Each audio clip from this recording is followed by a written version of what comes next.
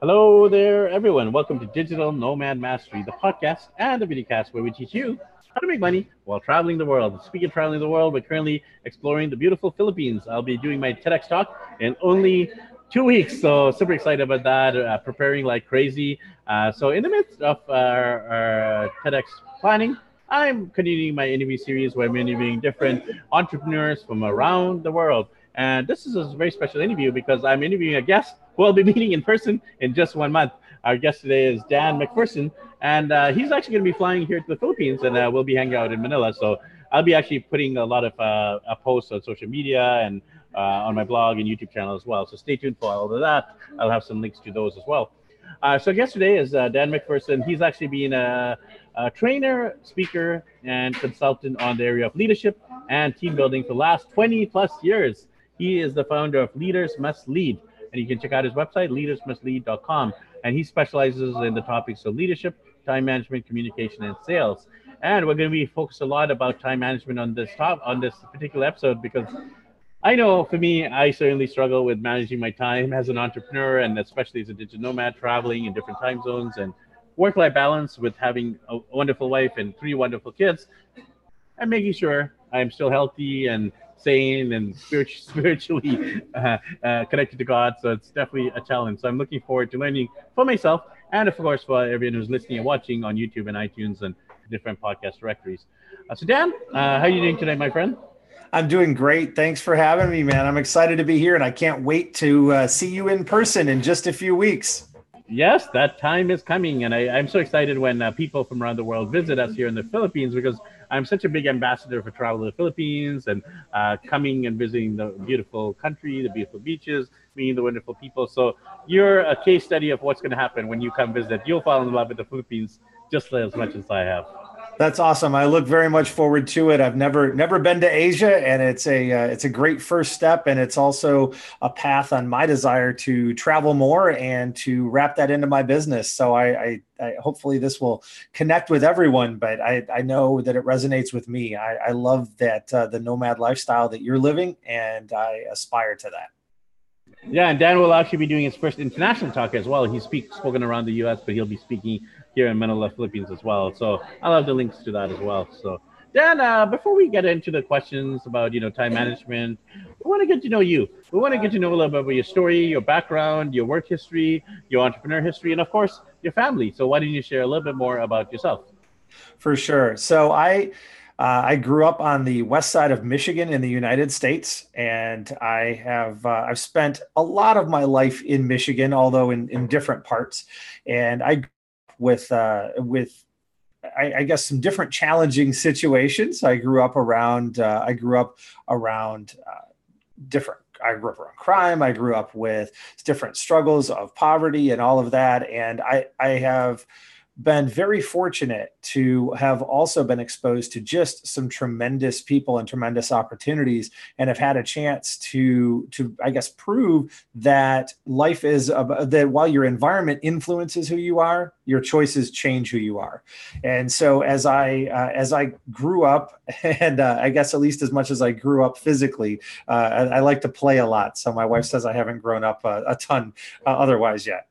But as I did, I got very excited about the opportunity to break free and to be able to make an impact on the world. And for me, one of the first steps for that was going to college. I had an opportunity to go to college at the University of Michigan in Ann Arbor, and I loved it. I was really the first person in my family to go to college, and that just having that opportunity and coming and having my horizons expanded. I guess I look at that maybe as a first step on the journey to where I am now.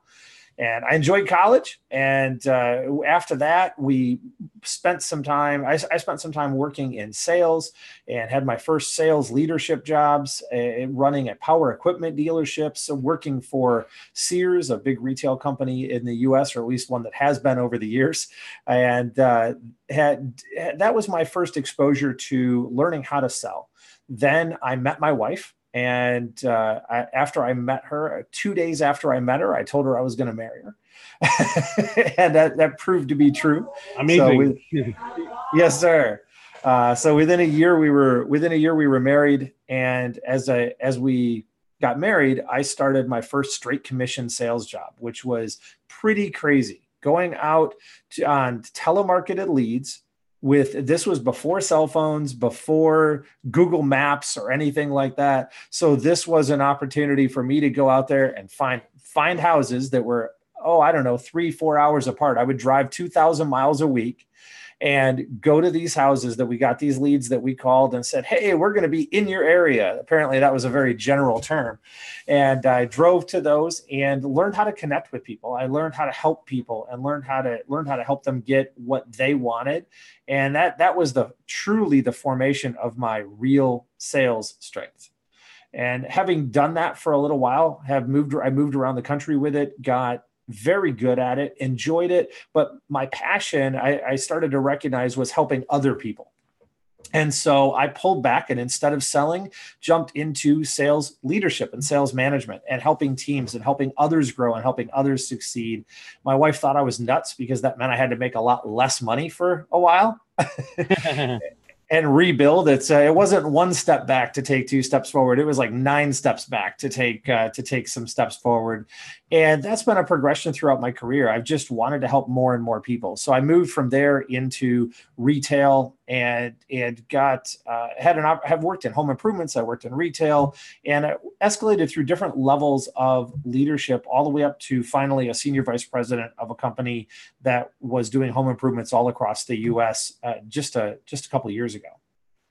And so work-wise, that's me. I think the craziest job that I ever had, other than maybe the in-home sales, was running retail stores in airports. So if you ever want to do anything interesting, deal with the airport environment, not just from travel, but from actually working there and helping others to work there.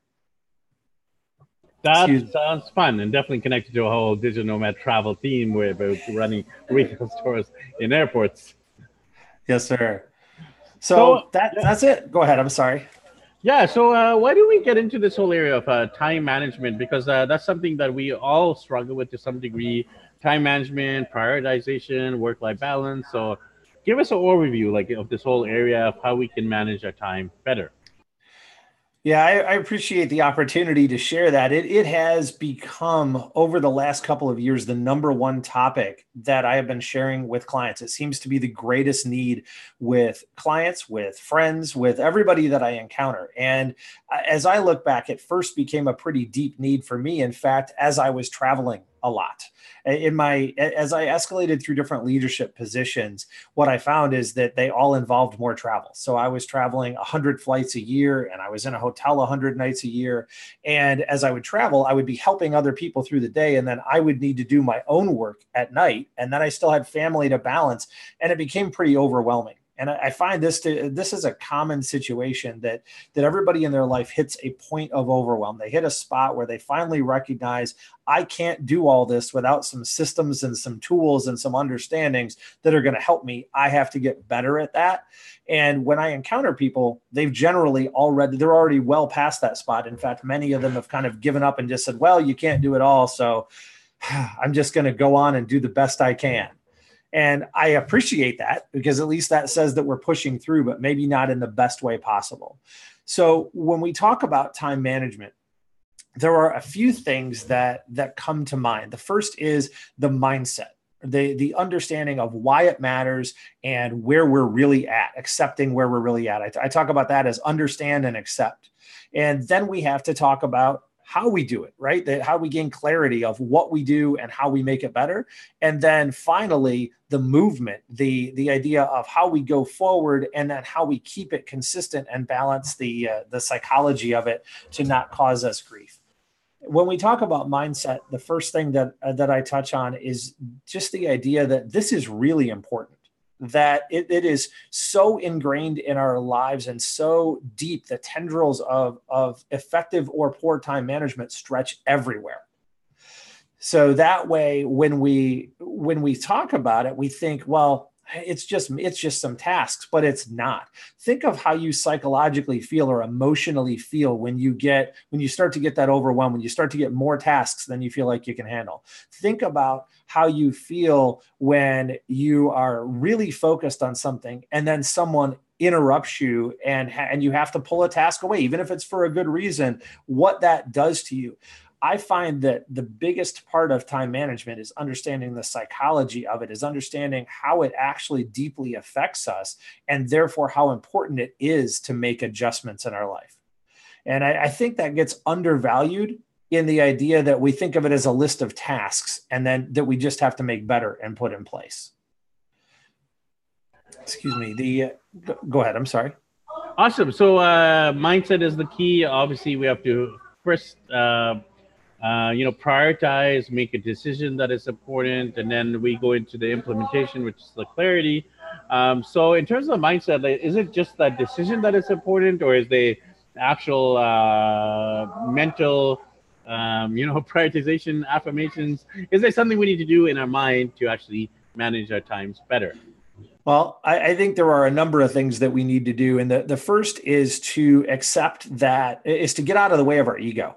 Our ego tells us we can do everything, right? I like to use the example of balloons. If you walk around and you're going in a field and there are hundreds of balloons and you're gathering balloons and you're adding them into your right hand, and then you put them in that right hand and you're carrying them along and you're like, I've got a lot of balloons. It's pretty cool. And you look over to your left and you see this really shiny balloon and you reach for it. You look at it and you reach for it. Guess what you do with your other hand?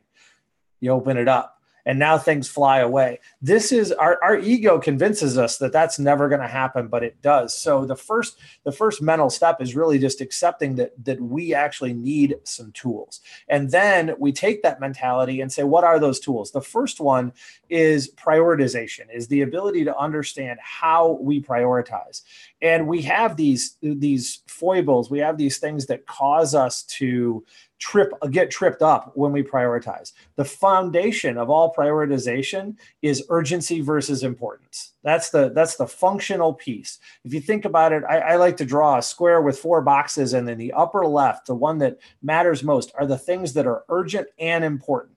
And we all have a number of things that are urgent and important, but we also tend to get distracted by others. We get distracted by things that are important but not urgent. We fall into that trap because they're usually the things that we like to do, or that we have a longer time to do, but they're the default activities. They're the preferred activities. And so we get trapped into doing those, and that takes away time from doing things that are urgent and important. There's the other ones that are, I think, even trickier in today's society because of how our apps and our phone are designed, which are the things that are urgent but not important. A good example of that is if you're in the middle of doing something and your Facebook alert dings. That gives you a sense of urgency, but there's no importance to it, right? You can check it later. There's no importance, but how much time do we get caught up in doing that? So there's 2 challenges that we run into that are both psychological here. One is that we get drawn away from that. So we have to decide, we have to choose to do what's urgent and important, and then actually choose within that which one to do first. This is where people get caught. After you make a list of what's urgent and important and really lay those out, now you ask yourself, how do I decide which one to do first? And I'll borrow from one of the people that I follow that I like that travels a lot as well, Tim Ferriss. And he says that when you face a challenge that you have all these things to do and they all are urgent and important, you decide which one to do by asking yourself which one will make the greatest impact or make the others go away. I like to think of this as an example of a bucket of water and some fires. We all have these fires burning, right? And the urgent and important fires, they're the ones that are going to burn us. They're the ones that are going to cause the biggest trouble. And what most people do is they have this bucket of water. That's your resources. That's your time. That's how much ability that you have to spend to get stuff done. And most people will take a teaspoon or a little measuring cup and dump a little bit of water on each fire. That's our nature because we like to keep up. We like to say, yeah, I addressed everything. The problem with that is the fires keep burning and a teaspoon of water doesn't put any fire out.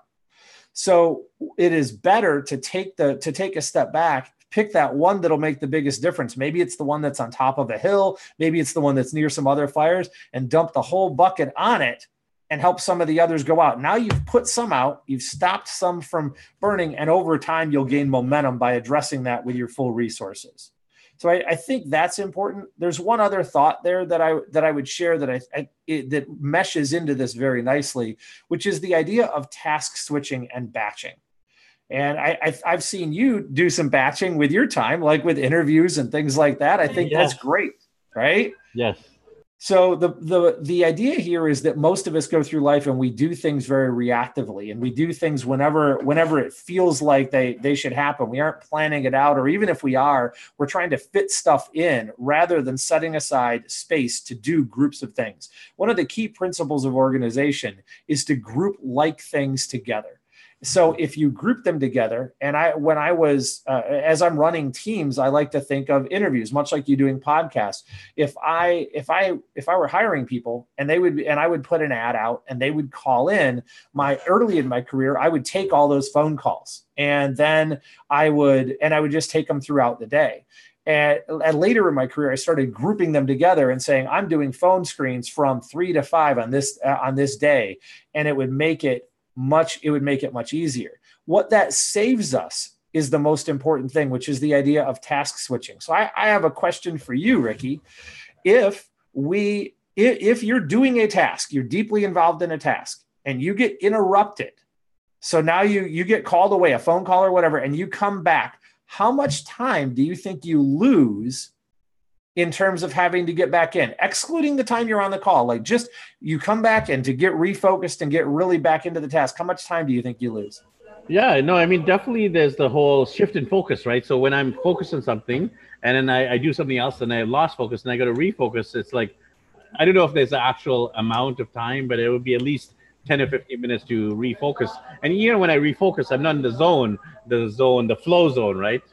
Exactly right. So the average from the studies I've seen is that regardless of task and regardless of people, if you average it out, it's about 7 minutes. And for some people, it's as much as 30. It depends on their state, their task, whatever, right? But you think about this from the perspective of a traveler who's trying to be really efficient or trying to move around. And how many times can you lose 7 minutes, 7 minutes, 7 minutes, 7 minutes? Yeah. And every time you pause and look down at your Facebook and read Facebook for 2 minutes and then go back to your task, that's 7 more minutes. Every time that you answer a phone call, that's 7 more minutes. So funneling your communication in an appropriate way. And I do suggest something radical in my training, which is checking social media 4 times a day and responding to, and 4 times a day. And then setting up guidelines for your communication with the people that you deal with, to where if it's an email, you'll respond to it within 24 hours. If it's a text, within 3 hours. If it's a phone call, then I tell people only call me directly if it's urgent, because I'll step out of what I'm doing, but I'm acknowledging that I'll make a task switch for a phone call.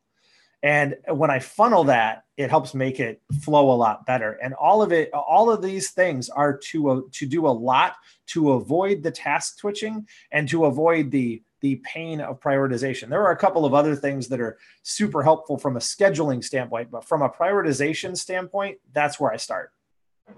Yeah, I love all these strategies you mentioned here. I especially love, like you mentioned, the batching, because I do a lot of different types of tasks. So I do podcasting, I do coaching, I do book publishing, and online courses, etc. So I find, like, when I just put aside a time, like right now, it's like 3 podcasts in a row. Okay, done. And then, like, coaching calls, put them in a row. So because even to switch from coaching to podcasting is a huge shift mentally, and sometimes I do it back to back, and I find I struggle to make that switch because I'm in, like, podcast mode, which is asking questions, and then like a coaching mode is like bringing the inner light out of people, which is kind of connected to podcasting, but it's hard to make that shift. So I just want to reinforce your statement there about batching is so pivotal to productivity. So yeah, do you want to add to that? Well, I was just going to say, changing to batching ended up saving me almost 2 hours a day when I made the switch a few years ago. And that's a really significant amount of time. It's, in the end, we all have 24-hour days, right? It's just what we do with them. And there are a number of quotes that we use in the training, and that's one of them. Is just reminding us that everybody has the same amount of time. How effective can we be? And when you do a time study on yourself, which is one of the things that I recommend as part of the training, I have never had anyone do the time study and not find a couple of hours of time that they could use differently, which is a day, which is really significant when you look at it across a week, a month, or a year.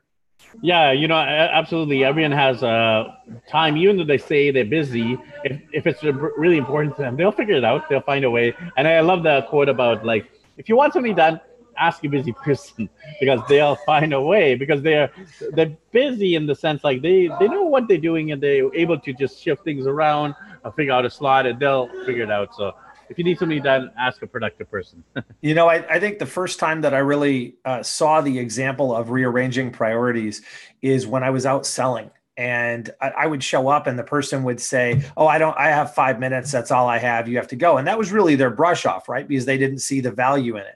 I would ask them 2 or 3 questions and demonstrate that there was real value to the meeting. And then suddenly it'd be an hour later. And I'd ask them at the end, I'd say, "What happened?" They're like, "Oh, I rearranged my schedule." Why? Because we do that for the things that provide value. Yeah, absolutely. So you mentioned schedule quite a bit here, and one of the key elements of time management is our schedules, right? A lot of us live or die based on our iPhone calendar or Google Calendar or whatever the calendar you use. So, what are your tips there in terms of the calendar and the scheduling side of time management? Yeah, so calendar and scheduling, sort of getting that in place. That planning is the phase that or the part we talk about. That is crucial. And there are a few things that I talk about there that jump to mind the most important. One is use lists. I find that much like our ego gets in the way of thinking we can do everything, our ego gets in the way of thinking we don't have to write everything down. And yeah, true. And I have a pretty darn good memory, and I have to write everything down.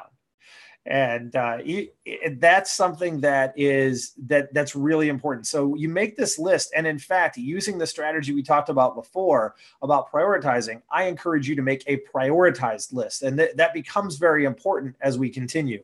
So you make a prioritized list of saying, all right, now I know what I'm scheduling in. And as I schedule in, I've got this prioritized list of here are the things that I would do. If I could do them, here are the order that I would do them. This is the most important to the least. Now I'll set that aside for a moment, and I'm going to go to my calendar, and I'm going to use my calendar for all of my appointments. And when I do, there are 2 things in specific that most people do not do that I recommend very strongly. They are factor and flex. So the first is factor. We talked about psychology earlier. Psychology comes in here again. And that is the idea that everything takes longer than we think it's going to take, right? I learned this the hard way when a few years ago, okay, it was maybe 10 years ago now, I made a phone call to my wife and I said, "Hey, I'm going to be home in half an hour." And she said, "Cool, I'll see you in 2.5 hours." And I said, "Wait, what do you mean? What do you mean 2.5 hours?" I said, "I'll see you in half an hour." She said, "Yeah, that's your factor." And I didn't know what she meant. And as I kind of got angry, I got frustrated about it. And then as I thought about it and realized, as often is the case, that she was right, that I had a factor. And the more that I've explored that, the more I've realized that everyone has a factor, that we think that this task will take me 30 minutes and it takes me an hour, or it takes me 35, whatever it is, we all have a factor. So I encourage everyone to figure out what their factor is. And then when you are scheduling things, assume that factor. If you get more efficient, great. But from a scheduling standpoint, I want to assume the worst and not the best. So if you think the drive's going to take you 15 minutes and you know that you are typically off, plan 30. Believe it or not, in my studies, the most common factor is about 2. So most people assume things will take half as long as they will. So that's the first. The second is flex. One of the biggest psychological pressures that we get on our day is when unexpected things occur. But I would argue that unexpected things don't necessarily occur. We don't know which things they're going to be, but we know they're going to happen. For most people, they have a certain amount of their day where things that they weren't planning on come up. And it's a pretty measurable part of the day. It might be a quarter of your day. It might be half of your day. Might be a lot more of that, depending on if you're traveling or depending upon if you are in an office environment, it can vary. So when you write your schedule, and this is the hard part, we have to set our ego aside, realize that what I'm going to tell you will cost you 0% of the work you would get done in the day. It's rearranging it. That's what time management's about. It's rearranging our mindset and just coming at it from a different angle. So now when you schedule your day, if you would normally schedule an 8-hour day, just as an example, and your factor is 2, then you can only schedule a 4-hour day. If half of your day has unexpected things, you can now only schedule a 2-hour day. Now, That sounds really crazy. And I'll tell you, I get really wide eyes when I teach this. Here's what happens though. You have that prioritized to-do list that covers everything else. So every time you have something that doesn't go wrong, oh, I had a flex of half my time today, but I didn't use that. Great. I immediately go to my prioritized to-do list and start doing that task. So I don't get anything less done. The only option is for me to get equal or more done than I would have before, but it's arranging it differently so that it works with my psychology. Now, here's what happens. Something unexpected comes up and I no longer feel stressed or upset about it because I assumed it was going to happen. It doesn't come up. I feel a relief and I go and get stuff done in a no pressure environment. So I get the same amount done. So those are a couple of things with scheduling. There are a few others, but those are the ones that come right to mind. Those are some rock solid tips. So you have these 3 steps: the mindset, clarity, movement. What would you say? Any more tips there around clarity and movement? Yeah. So clarity, one of the other things we talk about is organization, organizing our data, which I touched on earlier with really restricting how often you're checking social media and email and how you're setting up your communication. I'm also a huge fan of, and this gets the raised eyebrows, sort of like scheduling a couple hours a day does. I'm a huge fan of a zero-based inbox, of the mindset that changes. And I have required teams that have worked for me to do this, and they have hated me with the fire of a sun through the process. And then they got through the process and they came back and were just so grateful at the huge impact that it had on their lives. We underestimate the power of how many things we have in our inbox and how that affects us. And so I teach people to handle emails one of just a few ways, and then to clear out their inbox and give them the strategy to do that, because I think getting to that is very important. There's a lot of studies out there on it and a lot of different ways to approach it. I have a specific one, but getting there I think is important. And the last point that I would mention on organization, I'm sure we could talk about this for hours, but the last point that I would touch on organization is don't ignore your environment. So what environment are you in? There is a truth to the fact that everything should have a place. There should be a place for everything. There's a truth to the fact that you want to be in calm and a productive environment. It's not always possible, especially for digital nomads such as yourself, right? You're in an internet cafe, you're on an airplane, you're in an airport. I live in that world, but I think you can still make some of the choices, right? You may not be able to make all of the choices that someone who goes to the same office every day would, which is good because I think we'd not like to make all of those choices. But you can make some of them and look and say, what can I do to make my environment a little bit better? Whether it's nicer headphones that give me an isolation, whether it's something that allow an organization clipboard that puts things in a particular order. Everything that we do that creates efficiency also creates calm. So there are some things with movement, and the biggest is have a bias towards action. Take all these steps, but a lot of people then get caught in analysis paralysis. And I'm a fan of having a bias towards action, of taking steps forward. And then a couple of things to help keep it going. Recognize your stress points. When you start feeling it, when you start feeling that stress point, that it's like the wall, like it's closing in around you, or like you notice you're hunching your shoulders, there are a couple of things that are very simple. One is just lift your head up, look right and left, take 1 or 2 deep breaths, and you'll be amazed at how better you feel. And what that does is it lets you see the forest and not the tree that was in front of you. When we sit down and do something, we get so focused on it that we lose sight of the bigger picture, and it changes how we make decisions. So if we do, and I saw you do it right with me, if we do that, it changes your perspective and you see what's going on around you and you're able to make decisions differently. Thoughts? Oh, I loved it. I was actually doing it while Dan was speaking. I recommend for you guys who are listening or watching this from home or wherever you're watching and listening from, that you do it as well, right? Simple thing, like just arch your back and then look left. Look right, breathe in, and you do. Yeah, I did feel better. I just felt a sign of relief, and because we're not even conscious of our breathing, right? Like we're just going about a day, doing what we're doing, and we're not like intentional about our breathing. So very important. So I love all these tips, Dan. Any closing thoughts on time management? Because obviously, like you said, we can talk hours or days. You could have a whole workshop on this, but we only had the limit of a podcast. So, closing thoughts on productivity, time management, and more. Yeah, I think the word that you mentioned a minute ago is the closing thought that I would have, which is this. I wore busy as a badge of honor for a long time. And now I kind of hate the word busy because busy seems like it to me, it became an ego thing. I'm busy. That's great. But was I productive? And I think the evaluation for everyone is are you productive and how do you feel when you're productive? Right? How do you set yourself up to be in that flow state? How do you set yourself up to feel right and adapt to the right, to kind of put yourself in the right psychological place and give yourself psychological momentum?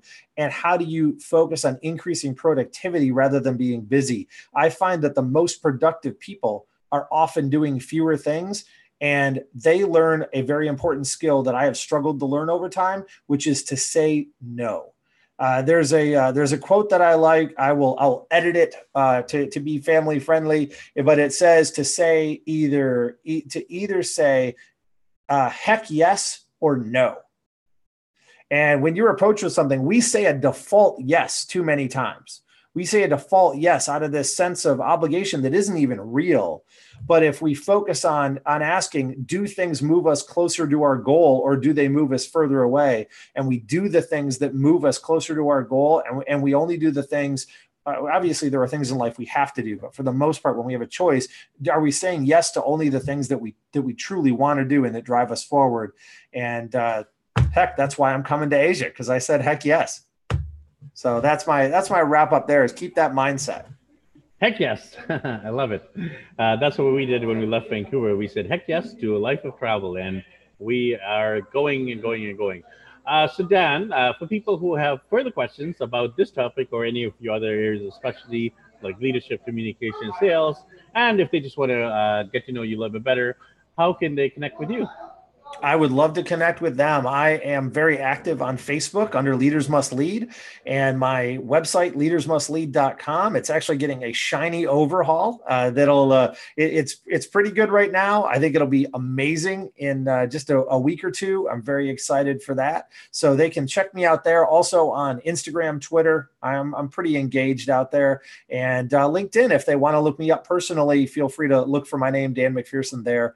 I am glad to connect in every way possible. There you go. Leaders must lead across the board. So make sure you check out the website, the social media, and more. So Dan, thanks for coming onto the podcast here. You definitely nailed it in terms of all the content, and I look forward to seeing you over here in the Philippines. Thank you so much, man. I appreciate it greatly. You're very welcome. And thanks everyone for tuning into this episode. Make sure you connect with Dan, make sure you connect with us, and make sure you connect with Dan and me as we explore the Philippines together in about a month. Happy travels, everyone, and happy time.